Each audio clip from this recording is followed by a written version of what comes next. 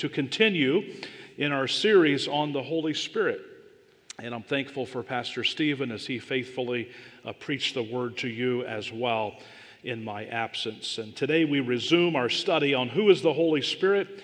We're going to look at the fact that the Holy Spirit is the one who indwells and fills believers. He's the one who indwells and fills believers. One of these is conditional and the other one is not. So not every believer is going to experience, as they should always, one of them, but all believers experience the other. Maybe you know what that is. The first one is indwelling, and all believers receive the gift of the Holy Spirit through indwelling. But filling speaks of control through submission and obedience. It's a little more conditional, and we're going to look at that today together. Not every believer is always filled or controlled by the Spirit as they should be, and so we'll look at that together today. Ted Engstrom put it this way. He said, to be filled with the Spirit is to be controlled by the Spirit. Intellect, emotions, will, and body all become available to him for achieving the purposes of God. Theologian Wayne Grudem wrote it this way. Being filled with the Spirit means to be filled with the immediate presence of God to the extent that you are feeling what God feels, desiring what God desires, doing what God wants, speaking by God's power, praying and ministering in God's strength, and knowing with the knowledge that God himself gives. And the Holy Spirit is the only one who truly understands and knows the thoughts of God in real time. And so he is the one in us, he is the one controlling us as we submit, and we truly can operate with that knowledge as a gift. And then John MacArthur, just to focus our hearts and minds again with another quote, obeying the command to be filled with the Spirit does not involve emotional hype or mystical encounters. It comes from reading, meditating on, and submitting to the Word of Christ, allowing the Scriptures to permeate our hearts and minds. Said another way, we are filled with the Holy Spirit when we are filled with the Word, which He inspired and empowers. As we align our thinking with biblical teaching, applying its truth to our daily lives, we come increasingly under the Spirit's control. So we will deal with these in two compartments today, the indwelling and the filling as we teach through. And I want to close today with some practical things that are not found in your notes. You may want to write them down if they're helpful for you today, but just some practical application points on why it's necessary that we are filled with or controlled by the Holy Spirit. Well, let's look at the indwelling aspect of it. The indwelling ministry of the Holy Spirit. We learn this because of ones like Jesus who spoke of it in John chapter 14. He said, if you love me, you will keep my commands, and I will ask the Father, and he will give you another counselor or helper or comforter to be with you forever. There's something in our theology about the Holy Spirit that we learn here, not necessarily a part of our study, but the Holy Spirit is guaranteed. We're never going to lose the Holy Spirit. You can't lose the Holy Spirit. In the New Testament dispensation, you cannot lose the Holy Spirit. Jesus says he is available to us forever. He is the Spirit of truth. The world is unable to receive him because it doesn't see him or know him, but you do know him because he remains with you, and here it is, will be in you. So there is early teaching on the indwelling ministry of the Holy Spirit in the church age. Okay, that the Holy Spirit of God would be in us as believers and Christ followers. Not yet a reality as Jesus was teaching.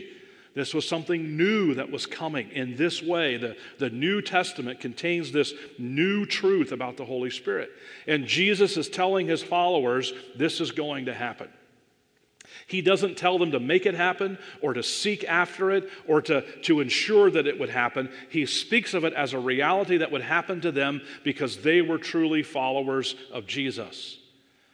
The Apostle Paul teaches of it as well in Romans 8. If the Spirit of him who raised Jesus from the dead lives in you, we could say if could also be translated since, okay? You probably understand the words there in the Greek. It could be since the Spirit of him who raised Jesus from the dead lives in you, then he who raised Christ from the dead will also bring your mortal bodies to life through his Spirit who lives in you. So you see the futuristic tone of Jesus' teaching in John 14. This is something that will happen, right? Hasn't happened yet. Now, Paul is talking about it as though it is a reality, already happening, already in the believers. The Holy Spirit lives in you, stated as a fact. And then, of course, John speaks about it, or Paul again in Galatians 4. We'll look at this before we go to John. And because you are sons, God has sent the Spirit of His Son into our hearts. Don't miss that. Unbelievers do not experience the indwelling ministry of the Holy Spirit. This is a ministry that is exclusive to believers. Why? Well, the verse tells us that. Because you are sons. How do you become a son of God? It's not through natural birth. It's through spiritual rebirth, being born again. That's how you become a part of the family of God. You understand your sin problem, that you can't do anything about it, and you, by grace alone, through faith alone, you put your faith in Christ alone, and He saves you from your sins. You then are a son or daughter, if you will, of God. And it is to those people that this passage of Scripture says to us that God has given the Spirit of His Son, the Holy Spirit, into the hearts of those who are sons, crying, Abba, Father. So you are no longer a slave, but a son, and if a son, then an heir through God. So this is exclusive to believers. Unbelievers do not receive the indwelling ministry of the Holy Spirit. It is something that is exclusive to people who are children of God. And then John weighs in 1 John. He says, the one who keeps His commands remains in Him, and He in him. And the way we know that He remains in us is from the Spirit that He has given us. He is in us, and we know that He is in us through the Spirit. The Spirit is the one who is in us, bearing witness that we are truly children of God. It's important to understand that the indwelling is never commanded. You won't ever see that in any of these passages, none of them that we looked at today, and none of them that you could ever find in all of Scripture will ever contain a command where a believer is supposed to somehow obtain the indwelling ministry of the Spirit. However, there was a command that was given. You remember coming into the book of Acts, right? They were told to do what? Wait for the Spirit. But they weren't told to get the Spirit, obtain the Spirit, or somehow cause the Spirit to indwell them. It was a work of God whereby believers are passive recipients of this incredible gift, the Holy Spirit of God. It's important because there is a command attached to the filling. And we're making a contrast. We're also comparing the two this morning. It's important to keep these things separate in our minds and in our hearts and correct in our theology. We also want to point out to you, we will not dive deep on this, but we'll point out to you that it seems to be the indwelling ministry of the Spirit seems to be occasional and or temporary in the Old Testament. Why? Well, there are many reasons why, but we'll look at one. Again, we're not diving deep on this. Psalm 51, David is praying. After he, of course, had been confronted about his sin with Bathsheba, the sin of adultery, immorality. And he prays to God that the Spirit would not be taken from him. He didn't want to be banished from the presence of God, and he didn't want the Holy Spirit taken from him. What did Jesus say back in his teaching? This is the Holy Spirit which will what? Forever be with you. There seems to be a difference in the ministry of the Holy Spirit in the Old Testament and the ministry of the Holy Spirit in the New Testament. They are not conflicting. They are just two, as we believe in dispensations, God was working in a different way by His Spirit in the Old Testament than He is in the New Testament. So all we're saying today is that there seems to be a difference in this ministry, in that in the Old Testament, it was occasional and or temporary and conditional, if you will. The gears are shifted in the New Testament. That conditional aspect of the indwelling ministry of the Spirit goes away. And God chose to minister differently through His Spirit in the New Testament. We'll also see that it's not dependent on obedience. The indwelling ministry of the Holy Spirit is not dependent on your obedience. Why do we say that? Well, who was Paul talking to in 1 Corinthians 3? A fairly messed up church, right? Just like us, frankly, but we know about the problems that were in the church at Corinth. I mean, they had some serious issues. And what does Paul say to them? Don't you know yourselves that you are God's sanctuary and that the Spirit of God lives in you? All you messed up people, God lives in you through the Holy Spirit. So it can't be conditional, can it? The indwelling presence of the Holy Spirit cannot be conditional upon our obedience. It is a gift that we receive. Now, we understand this as we have already studied in our series on the Holy Spirit, that we can actually grieve the Holy Spirit through our disobedience. But we're never told that we lose the indwelling presence of the Holy Spirit because of our disobedience, because it is not conditional. And Paul making this statement seems to prove that in 1 Corinthians chapter 3. Don't miss this. It's also a strong testimony to the omnipresence of the Holy Spirit. How can the Holy Spirit indwell all believers everywhere at the same time in this dispensation if he's not omnipresent? It is a powerful testimony to the aspect that he's co-equal with the Father and that he can be coexistent with the Father as well because he shares those eternal attributes with the Father. It's a strong piece in our theology and our belief system about the Holy Spirit. Now, all of this has what we'll call a fourfold purpose. I want to run through these today and then kind of rest in the filling ministry of the Holy Spirit to conclude our study. But there really seems to be a fourfold purpose. When we consider the indwelling presence of the Holy Spirit, why does God give us the Holy Spirit in this indwelling ministry? Why is he here?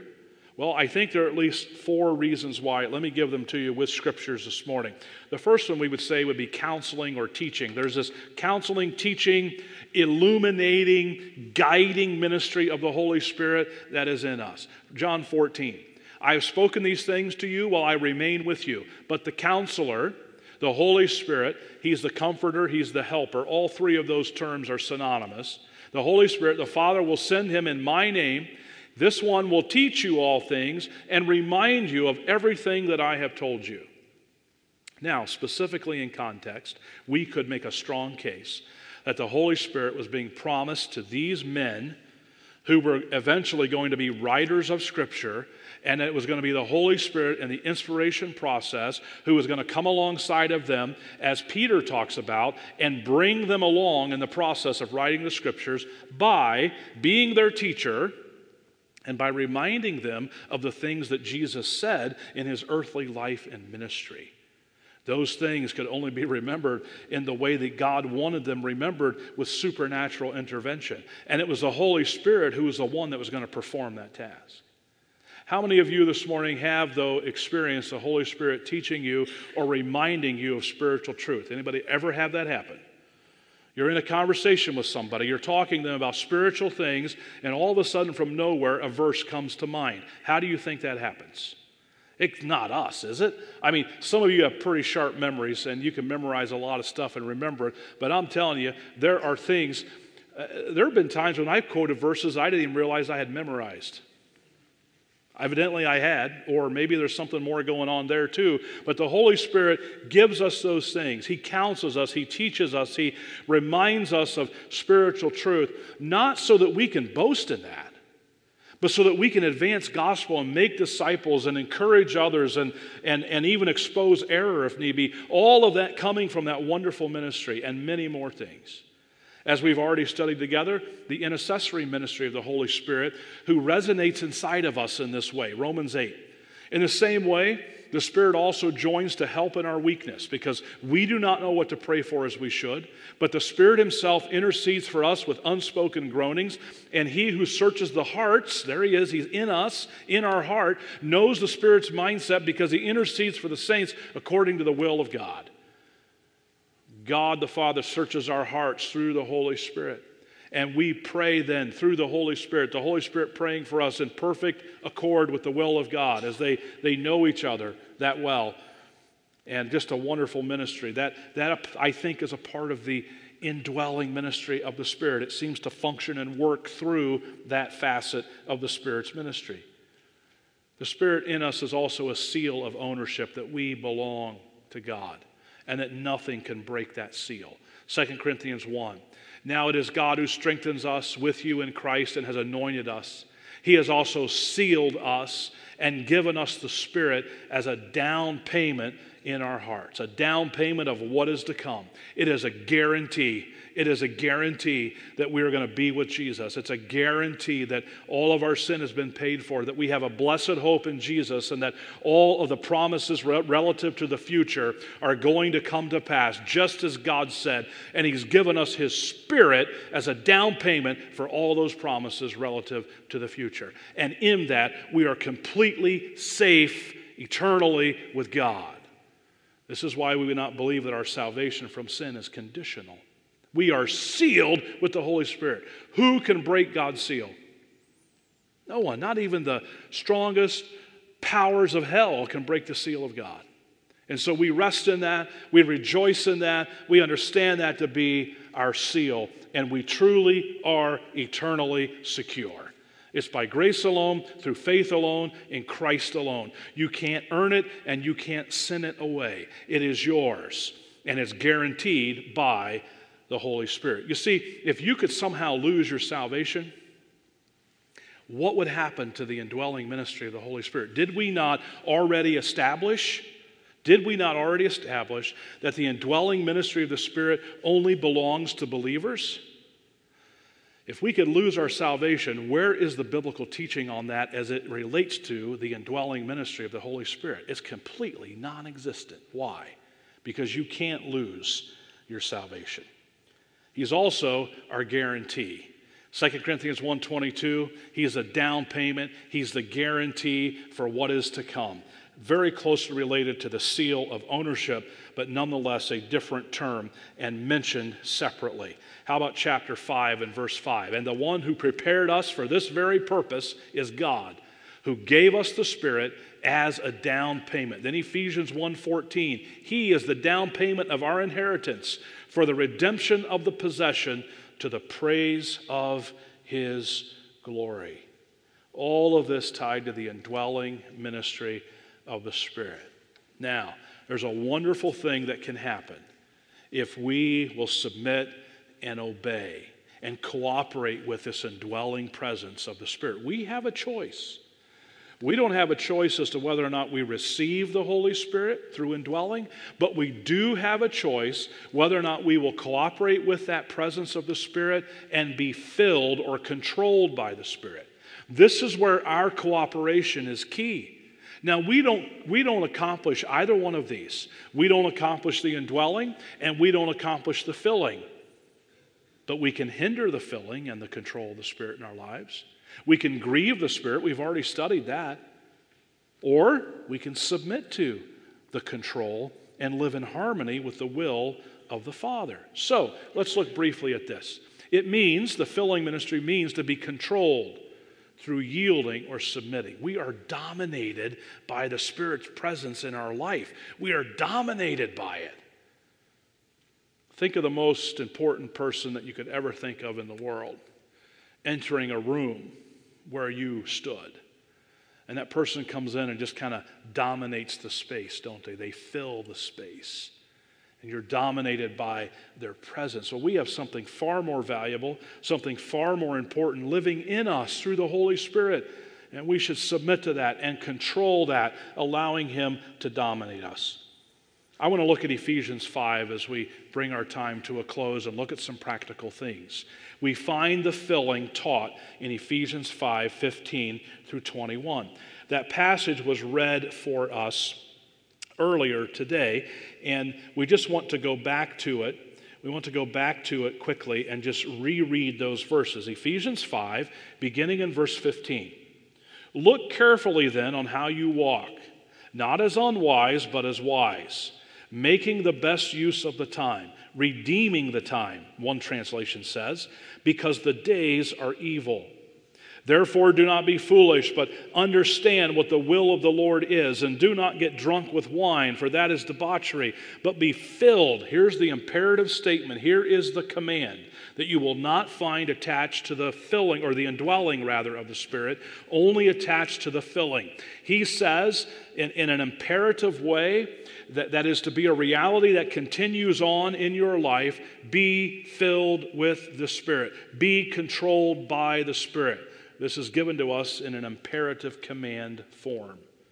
Addressing one another in psalms and hymns and spiritual songs, singing and making melody to the Lord with your heart, giving thanks always and for everything to God the Father in the name of our Lord Jesus Christ, submitting to one another out of the reverence for Christ. I think all of these realities that we need to embrace in verses 15 through 21 are spokes on the wheel of the filling ministry or the control of the Holy Spirit. You see, we learn in this passage that to be filled by the Spirit, to be controlled by the Spirit, is the only way for us to make the most of our time on this earth, to buy it back, to redeem it.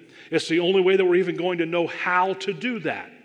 It's the only way that we'll be able to set the right priorities to accomplish this teaching, to make the most of our time, and to buy it back for the sake of the kingdom, the advancement of the gospel, and the making of disciples. How many of us fought with priorities this last week?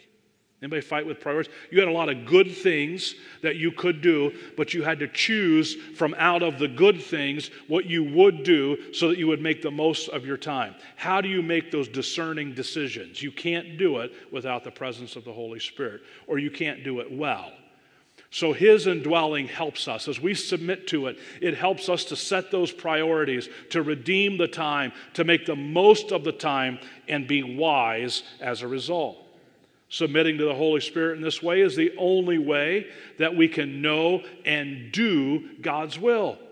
We make the most of the time because the days are evil, and we're going to be able, therefore, do not be foolish, but understand what the will of the Lord is.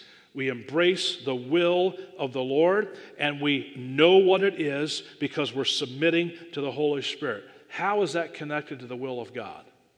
Well, because the Holy Spirit is never going to lead you contrary to the Word of God. That's how it's connected. As I submit to the Spirit, I know the will of the Father, which is in complete agreement with His Word to us, His self-revelation, and that's where I find His will. It's the only way to know it. It's commanded in this passage in contrast to being drunk, as we find in verse 18. But there's also a comparison here too, isn't there? Don't get drunk with wine. Okay, we know that's sinful. We're not to be intoxicated. We're not to be controlled by any substance like that in an addictive way, or being drunk with strong alcoholic beverage. That's forbidden for believers. Instead of that, though, that leads to recklessness. We're to be filled by the Spirit. We're to be addicted, if you will, to the Spirit. Intoxicated with the Spirit. Controlled by the Spirit. As the drunk is controlled by alcohol, right? Not for ungodliness, but for righteousness, we should be controlled by the Spirit. As that individual is under the control of a substance which is sinful, we should be under control of the Spirit which leads to holiness. It's commanded in this way. Be under the influence of the Spirit at all times. Allow Him to dominate and control. We find in the passage that being filled is evidenced in just a wonderful way, a way in which we were able to participate today, and I love that about our gatherings. It's evidenced through biblical, godly, and testimonial expressions of worship that are meant for the good of believers and the glory of our great God. That's what verse 19 tells us about the filling. It's evidence in this way. It's evidence through biblical. That's the word psalm, the very words of Scripture. It's evidence through godly expressions, the word hymn there, speaking of something that we sing to and about God. And then testimonial expressions, what it has meant to us in a deep, profound, biblical, and spiritual way. Those spiritual songs are testimonial expressions. Some people think that they could have been rather impromptu as well, where people would sing about their own, maybe even sing an original song about their own relationship with the Father through the Holy Spirit. Who knows? But that's what many people think. These spiritual songs. Where does this come from? This comes from yielding to the Spirit. This is a manifestation that you are submitting to and under the control of the Holy Spirit. This kind of humble, selfless, God-centered worship does not happen if God's people are not controlled by the Spirit. The exact opposite of this is what happens in churches when people are not filled or controlled by the Holy Spirit. Next of all, controlled by the Spirit cultivates a consistently thankful heart. If you're not thankful, you're not dominated by the Spirit. Look at the next verse. Giving thanks always, verse 20, and for everything to God and the Father in the name of our Lord Jesus Christ. Giving thanks always for everything. Can we do that on our own? Was there anything this last week that made you unthankful? Oh yeah, how much time do you have? Right? How do we get over that ingratitude? How do we get over allowing the circumstances of our life to dictate whether or not we're going to be full of gratitude and thankfulness? Can we do that? Or do we possess the ability to consistently do that?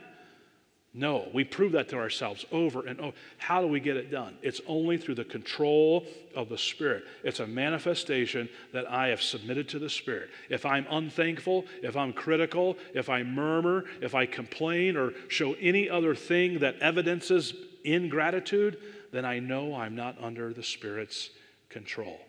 Finally, it's manifested through humility. Verse 21, submitting to one another in the fear of Christ. The ultimate in deference. People who insist on getting their own way, especially in matters that don't matter, are not controlled by the Spirit. They're not filled by the Spirit. They're asserting themselves in an ungodly, unbiblical, unchrist-like way. And then you have pride, but not humility. So here is a snapshot of being filled with the Spirit and what it looks like. In closing, for just the next couple of minutes, just bear with me. I want to give you this list, and what I will do with this list is I will send it out to you as a part of an email communication this week. Look for it in one of your emails this week, but we'll get this list out to you because I want you to allow it to permeate your heart and mind. You write down now what's meaningful. Why should we be filled with the Spirit?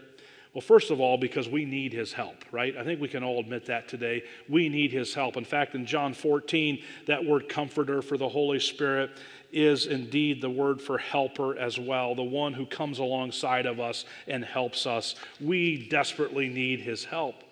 We need His revelation because apart from God's Spirit, we cannot know spiritual things. No one comprehends the thoughts of God except the Spirit of God. That's 1 Corinthians 2:11. So we need that. We also need His wisdom, don't we? We need God's Spirit to give us wisdom for the moment. How many of us have been in a situation of life where we've prayed and asked for guidance and God gave it to us? How did we get that? It had to have been the ministry of the Holy Spirit in us, communicating to us according to the will of the Father. We also need the fruit of the Spirit. We're getting ready to head into a section on this in this series on the manifestations that those who are under the control of the Spirit will manifest what? The fruit of the Spirit. So we're going to spend the weeks to go through the fruit of the Spirit. But we need the fruit of the Spirit. I like what one person said. Listen to this carefully and quickly. My hard work and self-discipline will not ultimately produce the love I need and the joy I desire. God must do that. My efforts position me to receive His Spirit, but ultimately it is His Spirit that does it. This means that while sometimes my hard work will see His Spirit work in me progressively, there are times when God's Spirit will work instantaneously in me to produce new character and fruit that all my hard work could never accomplish. And then we are reminded that it's not about us. Number 5, we need His purity. The Holy Spirit is called what? He's the Holy Spirit. He is moving and pressing and leading us toward the holiness of God. I love 2 Corinthians 3:17 and 18. being transformed into the same image of Christ from one degree of glory to another. For this progressive sanctification, this comes from the Lord who is the Spirit. The Holy Spirit generates that growth. And finally, we need his power, don't we? Galatians 3, Paul talks about it this way. Having begun by the Spirit, are you now being perfected by the flesh? No. You see, there is still more for the Spirit desires even to work miraculous things among us, not by our works of the law, but by hearing with faith. One writer put it this way: the power of the Spirit which saves us is to continue throughout the Christian life, even to the extent that he does miraculous things in and through us. So we truly need his power. That's why we need to submit to the Spirit, be controlled, be dominated by him. I hope that our time together this morning has helped us to understand the indwelling and the filling ministries of the Holy Spirit more completely. But more than that, more than just the intellectual aspect of this today and our knowledge base growing, or maybe being reminded of things that we haven't thought of in a while, I hope that we'll all truly understand that this is how God wants us to live. Submitted to, obedient to, and dominated by the Holy Spirit. Maybe there are areas that we know already, as we've observed the table, as we've asked God to search our hearts, as we've been reminded of this truth and this message that God has identified for us that we need to do business with him about. I hope that we'll do that today and take growth steps for his glory. Maybe you've attended today, or you're listening or watching today, and you have questions about how this can even get started in your life. Because remember, it's exclusive. Only believers experience these ministries from the Holy Spirit. And maybe you would like to know more about that, how you can know Jesus by grace alone, through faith alone, in Christ alone. We hope that you'll seek us out. I'll be available over in our welcome area to your right. Stop by, have a conversation. We would love to have that dialogue with you about Jesus today. Let's pause in prayer, and then we're going to have a time of reflective worship together. Father, thank you for Jesus, and thank you for the opportunity that we had today to take of the bread and the juice that reminded us of the depth of the love of Jesus for us. Help us now as we have been instructed about this gift that Jesus said would be given in the Holy Spirit. May we relate to him and his word properly and well for your glory.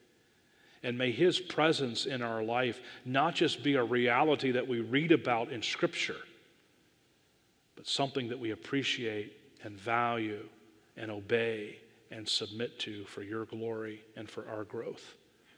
We ask for these things to be accomplished for your glory. In Jesus' name I pray. Amen.